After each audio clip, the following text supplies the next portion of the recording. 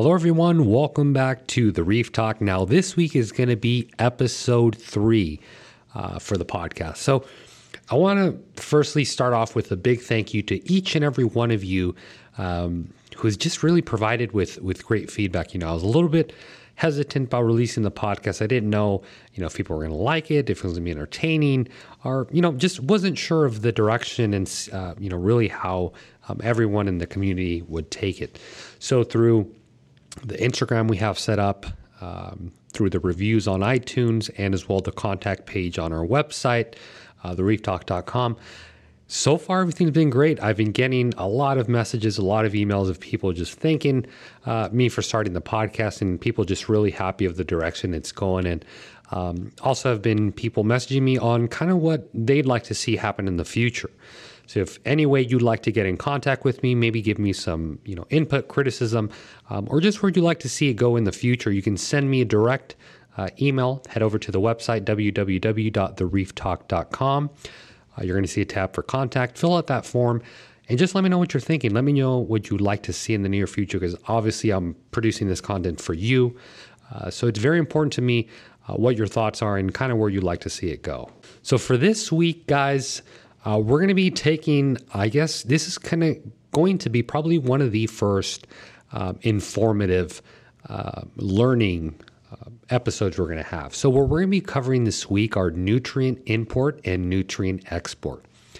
For you guys already know, this is something that, no matter what level you are in reefing, whether you're new, whether you've been here for a long time, it doesn't matter. You always have to deal with this. Whether it is or isn't an issue in your tank. Obviously, if it isn't an issue in your tank, it's probably because you're really good at nutrient import and nutrient export. So right off the bat, you're going to really notice that maintaining a reef tank is really a balancing act. It's a very fine balancing act, and there's very fine lines you have to run for the tank to be happy, for the tank to be stable, but more importantly, for our coral and fish to thrive. And understanding nutrients and how they work in our reef tank is very important. So when I'm referring to nutrients, what I'm going to be referring to is nitrates and phosphates specifically. There's a few other nutrients in there in the equation, but mainly the ones we're going to be testing for, the ones that we're going to be really working with, are going to be nitrates and phosphates. So for you guys know, anytime you set up a reef tank, specifically a new tank, you have what they call an ugly phase. So this ugly phase is typically when the tank bacteria are really getting situated. And sometimes you may have an algae bloom. Sometimes you will, sometimes you won't. But typically, understanding the fundamentals of algae and what feeds them is going to kind of get us in the right direction to ultimately be able to handle nutrient import and export. So in a nutshell, the way algae kind of come out in the reef tank and really take off, you really got to understand how they work. So algae in our reef tank use nitrates and phosphates, a little bit more specifically phosphates, to grow. So this is what they feed on. This is what they're physically grabbing from the water column to allowing them to grow. Now, the second part of this equation is going to be lighting. So being photosynthetic, the algae not only needs the phosphates to eat, but it also needs light to get the energy and the color and everything to really reproduce, really get big, and really take off in the reef tank. So you can kind of see where if you don't manage these, you run into a problem, right? Because we have a glass aquarium box with tons of nutrients in there, tons of light. So if you're not addressing these, whether the nutrient import or nutrient export, you're going to run into a big issue down the line. A lot of those reef tanks you see out, whether on the internet or, on videos, it's really because, one, they got a mature tank, but two, they really understand the importance of maintaining the proper nutrients in the tank and also knowing how to export them. One of the first things I want to cover is going to be nutrient import. So the best way, and I think the easiest way to understand nutrient import, is this is what you physically are inputting into the tank. So the way this is going to happen is either through fish flakes, frozen food, amino acids, anything of that sort that you're inputting into the tank, that's going to be our nutrient import. Now, given there's fish poop, there's certain stuff like that also contributes to it, but the way we're going to keep it in this podcast to keep it simple is this is what nutrient import is, what you physically are putting into the tank. So for this, it's very important we understand how much to feed our tank and how many fish to have in the tank. Because obviously you can't, feed the tank too little, but when you have a whole mess of fish, you're going to run into problems where the fish aren't going to be healthy. The fish are probably going to get diseases because their immune system isn't built up. So there's a very fine line, not to mention the fish poop, the fish waste that comes out of them. There's a very fine line and a very fine balance. But generally speaking, and this is very, very broad, it's not proven calculation I've come up with, but generally speaking, what I recommend is for every 2 gallons, you add 1 fish. And again, this is just my rule of thumb. It's nothing set in stone. It's nothing that's proven. Because another part to this equation is what type of fish, right? You can get a goby that are very lazy. They don't move much. They don't use a lot of energy. And they don't poop a lot. But yeah, you can get a blue tang that literally is grazing the whole day, or a yellow tang that eat a lot. They poop a lot. So there's going to be a lot of nutrients you're going to have to give the fish. And the fish is going to thus have to poop it out and poop it out, and it's going to be in the water column. So you have to understand nutrient import. I think the best analogy I can come up with, and there's probably better ones out there, but imagine a room. Imagine you have a room that's 10 by 10, and you bring in, let's say, a chicken, right? This chicken, it's not refrigerated. You'll eat some of it. You'll eventually, some of it you'll either forget about or whatever the case is, but eventually what's going to happen to that chicken after a few weeks? It's going to rot, right? So imagine if we keep bringing in food, keep bringing in chicken, keep bringing in fries, keep bringing all this stuff, and we're not eating everything. So what do you think is going to happen to this room, 2 months down the road? It's going to become a point where it's going to be very toxic in there just because everything that's breaking down, really it's going to come to the point where you're going to have to physically grab this chicken and export it, take it out of the room, right? So that's the best analogy I can come up with. There's probably, again, better ones out there, but that's one that I really understand and that really connects with me. So knowing how much to feed your system is very important, but also not putting too many fish in the aquarium. Ideally speaking, the least fish you have in the tank, the better off you're going to be. Just because you're not going to have to be dealing with as much fish waste or giving them food and, ultimately them not eating it, thus going to fish waste. Now, what I recommend for people when adding fish is always add a fish that has a purpose. And you're probably saying, so what do you mean by that? Well, here's a perfect example. Lawnmower blennies are really good at eating algae. Gobies are really good at sifting the sand. Damsels are really good at getting parasites, or so are wrasses. So you kind of get where I'm going with this, right? If you have a fish in the reef tank, try as best you can not to get it just because it looks nice. Try to get it for it to become a place in the society you're building in this reef tank. So in other words, have it do something for you, not just look good. Because ultimately, I know in my reef tank I have, my 45 gallon, every fish in there has a purpose except the 2 clownfish. Their only job is just to look pretty and go in the anemone or the torches I have, and that's really their only job. But every other fish I have in there, it's been added in because it has a purpose. So the fish having a purpose is going to do a lot better for your tank because it's also going to help you manage nutrients to a certain extent. But the next part of this equation, guys, is going to be how much you feed your fish on a daily basis. So me personally, I feed my fish every other day. I don't feed them every day. I've heard other reefers kind of use the same methodology. I know a lot of newer people think that, I didn't even know a fish can survive that. Well, a lot of them can, given there's guidelines and there's certain fish that you can't do this with, like Anthias, chromises. There's just certain fish that are very active and that have a very fast metabolism, which thus you do need to feed them quite often. So pay very close attention to when you add fish, how much you have to be feeding them, because that's going to be a very important factor in the nutrient import. And let's say, even if you do have to feed your fish every day, that's not a problem. You can certainly have a very successful reef tank feeding them every day or even multiple times a day. But you have to understand from whatever schedule you have your feeding regimen, you want to ease into changing that. So if you're a person coming from feeding 3 times a day, You want to slowly ease off. If you want to go to 1 time a day, slowly ease off. Don't do it all of a sudden, because remember, guys, there's bacteria in these reef tanks that rely on these nutrients. So you don't want to do a sudden change. And even more important, if you're coming from someone that feeds every other day, you don't want to all of a sudden start feeding every day and do big amounts at a time, or feeding 3 times a day and do big amounts at a time, because that is certainly going to lead to a big algae outbreak. And at the end of the day, that's really what most of us complain about when it comes to algae. It's really just the excess nutrients in the water column that ultimately we have to deal with. So my general rule of thumb, whether you feed 3 times a day, 1 time a day, once every other day, is never feed more than the fish can consume in less than 15 seconds. So for an example, let's say flakes. If I grab some flakes and I put them in my reef tank, and my fish don't eat every single flake that I just put in within 15 seconds, in my opinion, that's overfeeding for my specific setup. That's just my opinion. That's just what I've learned. I guess you can go as long as maybe 30 seconds, but you don't want to put food in there, flakes particularly, because that's what we're talking about. And it just be floating, eventually get in the rock, eventually get behind a rock or in the sand, because guess what's going to happen?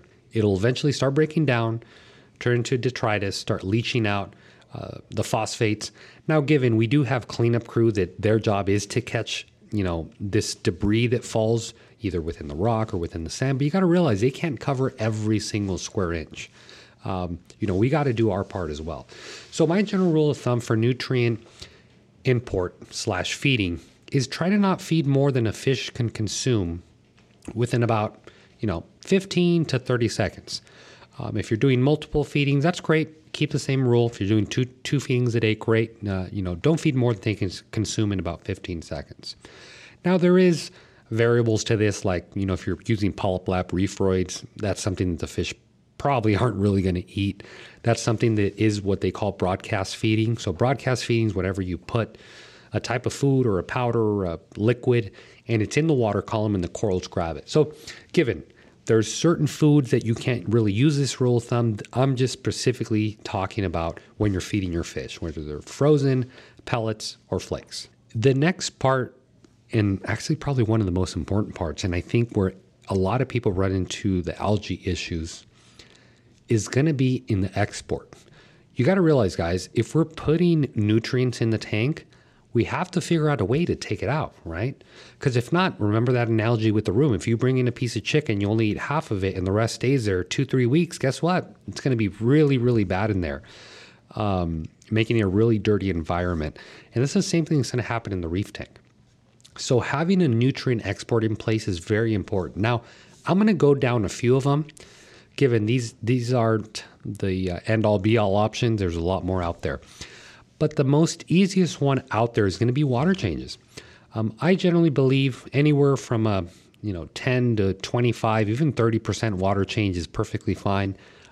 To be totally honest with you, in my office tank, I actually do 50% water changes every other week. I've never had an issue with the tank. It's very happy. So, you can go as high as 50, although you'll read a lot of people don't recommend it. But general rule of thumb, anywhere from 20 to 35% is perfectly fine. And in essence, what you're going to be doing when you're taking out the water, you're also going to be taking out the nitrates and phosphates, thus lowering those levels and managing the nutrients. So this is probably going to be the easiest way for you to manage the nutrient or / nutrient export. A few other options is going to be media. So there's certain medias out there that are very, very, very effective with this, particularly with phosphates. Because again, as I mentioned before, anytime you have an algae issue, it's more directed to nitrates than it is to phosphates. Now, I'm not saying phosphates don't play a role. They absolutely do. But generally speaking, it's going to be directly correlated to the phosphates in the reef tank. So one thing you guys got to understand with the different medias, specifically in GFO, is there is such a thing as running the nutrients too low. So I know a lot of you listening to it, you're like, well, wait, why don't we just run 0 and we'll never have an issue? Well, the problem you're going to encounter with that is corals specifically need a little bit of phosphate in the water, not very lot. It's very little. When I say very little, it's 0.03 to 0.09 generally in that range. Now, given there's some people that are running it higher with great success, but generally speaking, 0.03 to 0.09 is kind of in the ballpark you're going to want to fall into to keep your corals happy. I mean, if you have a fish-only system, probably none of this is really going to apply to you other than the nitrates, just because too high levels of nitrates can affect the fish. But generally speaking, a fish-only system, you don't have to worry too much about this. It's really when you introduce corals, which is probably why you're listening to this, is because you have a reef tank. But yeah, so if you have fish, it's nothing too big. Those numbers kind of aren't as crazy to worry about. But if you do have a reef tank and your corals aren't happy, you can almost, not always, but generally you can point it either to alkalinity, lighting, flow, or phosphates is kind of what I've ran into with my experience. So GFO is granular ferric oxide. So this is a media you can run. Granular ferric oxide, for a lot of you that aren't aware, it is rust. It's literally rust. That's what it is. That's why whenever you have rust in a tank, it's nothing to worry about too much because generally we run GFO. Obviously, if the metal's leaching out, whatever type of metal that is, that's a different story. But rust in our tank, we actually run it in the form of GFO. So for GFO, there's two common ways of running it. The most effective way is going to be with a media reactor. So in a media reactor, in a brief summary, you put the media in there, water is forced through the media, through the reactor, thus making the water flow directly through the media, cutting down the phosphate. So whatever comes out of the reactor is now essentially a lot lower than what was going in. The second way of running GFO is going to be in a media bag. So this media bag, you want to put it in a high flow area. So if you have filter socks, I'd throw it right in the filter sock because that's where the water is going to be directly coming in. Or just directly from your overflow of your tank, wherever the water is coming in from the tank. Generally put the bag there. Or just, any high flow area that you see fit either in your sump or in your all-in-one aquarium. You should be good with running it. Now, there's a few different brands of GFO. BRS has their own brand, which is actually really good. RoaFoz is probably the best media you can have. And then you're going to have what they call ChemiPure. ChemiPure is actually pretty good if you're running any tank, under 30 gallons. The way they sell their packages, it actually comes with carbon and GFO already mixed in for you. So it's great. I actually use that in my office tank. In my home tank, I use RoaFoz. RoaFoz is probably the best GFO out there. It's really effective and it lasts a lot longer than your standard GFO. So it's very porous. It grabs a lot of GFO and you get a lot more bang for your buck. But those are kind of the three different manufacturers of media out there. And I'm sure there's a few others. Now, there's other forms of liquid reducers for GFO. And I'm not going to get into too much detail just because those, they're a little bit more dangerous. And the only reason why they're more dangerous is because they're a lot more effective than GFO and they react a lot sooner. So if you don't know what you're doing, you can literally strip your tank of zero phosphates within a dose. So that's kind of the only reason I'm not going to talk into this. But for you guys that are a little bit more experienced and you want to read more about that, it's called Phosphate E. Now, Phosphate E is very effective in a product I really like. But I actually have it on a doser. But again, I don't want to make this podcast here too complicated. So just for simplicity's sake, let's keep it simple and just GFO. So that's it with GFO. Now, the other common nutrient reducer for reef tanks is going to be refugiums. So in a nutshell, a refugium is a place that you have set off either in your all-in-one. Think of it of a chamber, any chamber, whether you're all-in-one or your sump. It's a chamber that you have set aside to specifically grow microalgae. That's its job. So generally speaking, it's a decent size area. You put microalgae, whether Caulerpa or Chaeto, you put a light, and you grow algae here. So this is a specific area where algae is going to grow in your tank. So you can imagine if you're growing it in this specific area, it's probably not going to grow in your main display, right? So these are really good. And the two type of algae, common algae at least, is going to be Caulerpa and Chaeto. Caulerpa is something I would not recommend if you're newer. If you have experience and you kind of know what you're doing, Caulerpa is very effective. It's more effective than Chaeto in my testing I've done, as well as the reading you do. But the problem with Caulerpa is it can go what they call sexual. So sexual happens if ever the nutrients get run too low by the Caulerpa or by your GFO, if you're running them side by side.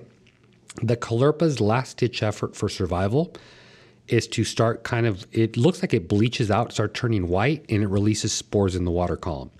So maybe saying, so why does that even matter? Well, not only is it releasing everything it captured as far as the nutrients, it's throwing them all back into the water at one time. And these little spores are going to they're going to go in your main display, they're going to grab onto your main rock, and they're going to start growing there. And that's when it can become a really, really big issue, because Caulerpa grows really fast, and it's really difficult to get rid of it once it does reproduce in a reef tank. So that's kind of thing to watch out for. The safest microalgae is going to be Chaetomorpha. Chaetomorpha, pretty inexpensive, pretty cheap. Looks like like straws. It looks like hair. And this you can find in a lot of places, pretty inexpensive. It reproduces pretty quick. It does grow pretty fast. It can't turn sexual. So even if you run your nutrients too low, the only thing that's going to happen, it'll eventually die on itself. It'll create like a slime coat, a black slime, and it'll just die out. And that was the end of it. But the way these microalgae work, and you're probably saying, so how do they export? Well, what they do, they use the phosphate in the water and the light that's hung on top of them to grow. And anytime you come in to harvest this algae, because eventually it's going to get really big, anytime you come in to harvest it and physically take it out, that's when you're exporting the nutrients. So they're really effective, not to mention the refugiums have a plus side to grow pods. So pods, again, that'll be a topic for another day, but pods are very good for our reef tanks. Corals love them, fish love them, mandarin gobies love them. I mean, they're very beneficial, and they already kind of live in the rock in the main display. The only problem in the main display is they have competition. They have corals that are eating them. They have fish that are eating them. They have other bacteria that are targeting them. So in a refugium, they have no enemies. They have no one chasing them. They're able to reproduce, to have babies, and then through your return, they're introduced back into the reef tank. So kind of these are the two main common, and again, there is other ones, but these are the two main common versions of reducing nutrients. Another one that I quickly want to touch on is going to be carbon dosing. So carbon dosing can be done in the form of vodka. Red Sea makes a product called Nopox. It's also pretty effective. But just carbon dosing, it's you essentially feeding the bacteria to make more bacteria to eat the bad bacteria. I hope that didn't mess you guys up. But the only thing I've personally noticed with carbon dosing, it's really bad at phosphates. It's beyond good at nitrates, but phosphates, it's just not as good. And as I mentioned before, anytime you have a nutrient issue, specifically algae, it's more triggered through the phosphates than it is through the nitrates. Now, again, that's not saying the phosphates have zero or nitrates have zero to do with it. It's just saying that's where algae really grabs its main nutrient source. It's going to be through the phosphate. So if you're not targeting the phosphate, you can see where that can become an issue, right? You're going to have too many of them and you're not going to be able to export them. So in a nutshell, I think that the really broken down step by step, you got to realize how much you're inputting into the tank as far as food. You want to really regulate it. You want to really stay on top of it. If you guys want to do bi-daily feedings like every other day, you should be fine as long as you have no anthias or no fish that need to eat on a regular basis because of their metabolism. But generally speaking, clownfish, they can get away with every other day.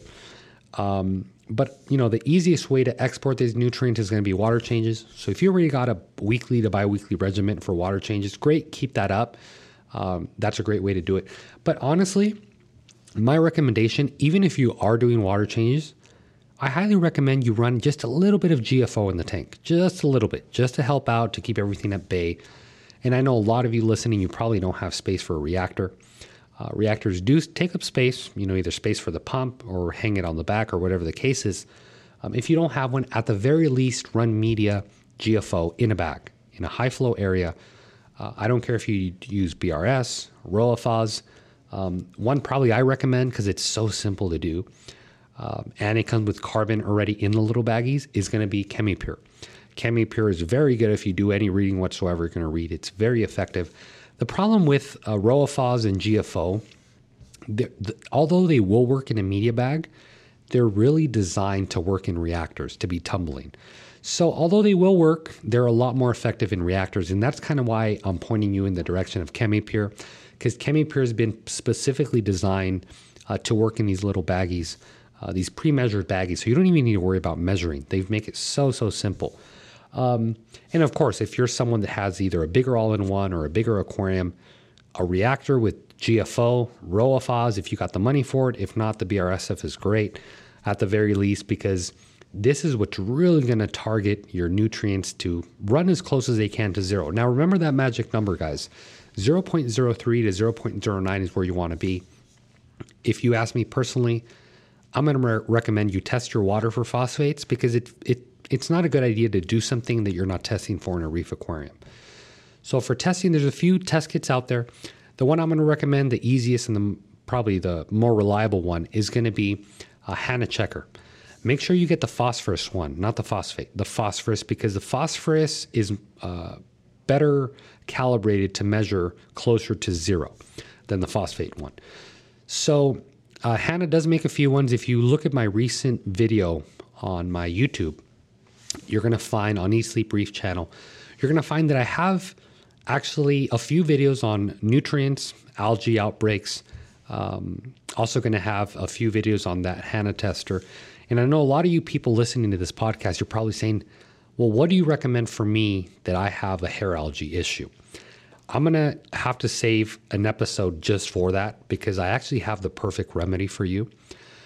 I have, I wouldn't say a guaranteed method, but trust me, I'm going to say a guaranteed method, because a lot of people have tried this method and send me messages saying it worked for them. And I'm just so happy that I was able to contribute to that success of getting rid of hair algae.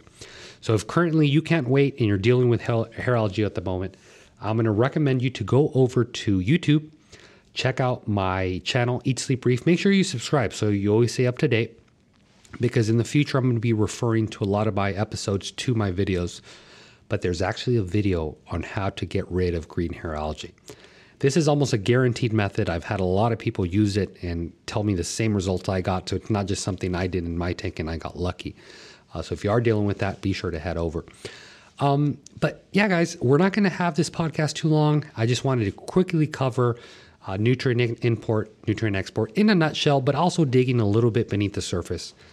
If you guys liked it, let me know. If you guys maybe later want me to go into more detail, be sure to head over to thereeftalk.com, fill out the contact form, send me an email. Let me know what you thought. Let me know what you'd like to hear in future episodes. I will tell you guys, for next week, we're going to have a guest speaker, actually from a company. We're going to have our first company on the Reef Talk, and I think you guys are going to love it. It's going to be a lot of value to new reefers, old reefers, pretty much anyone here in the hobby with us. So I highly urge you guys to stay tuned for that. Be sure you subscribe to iTunes so you get an update anytime a new podcast comes up.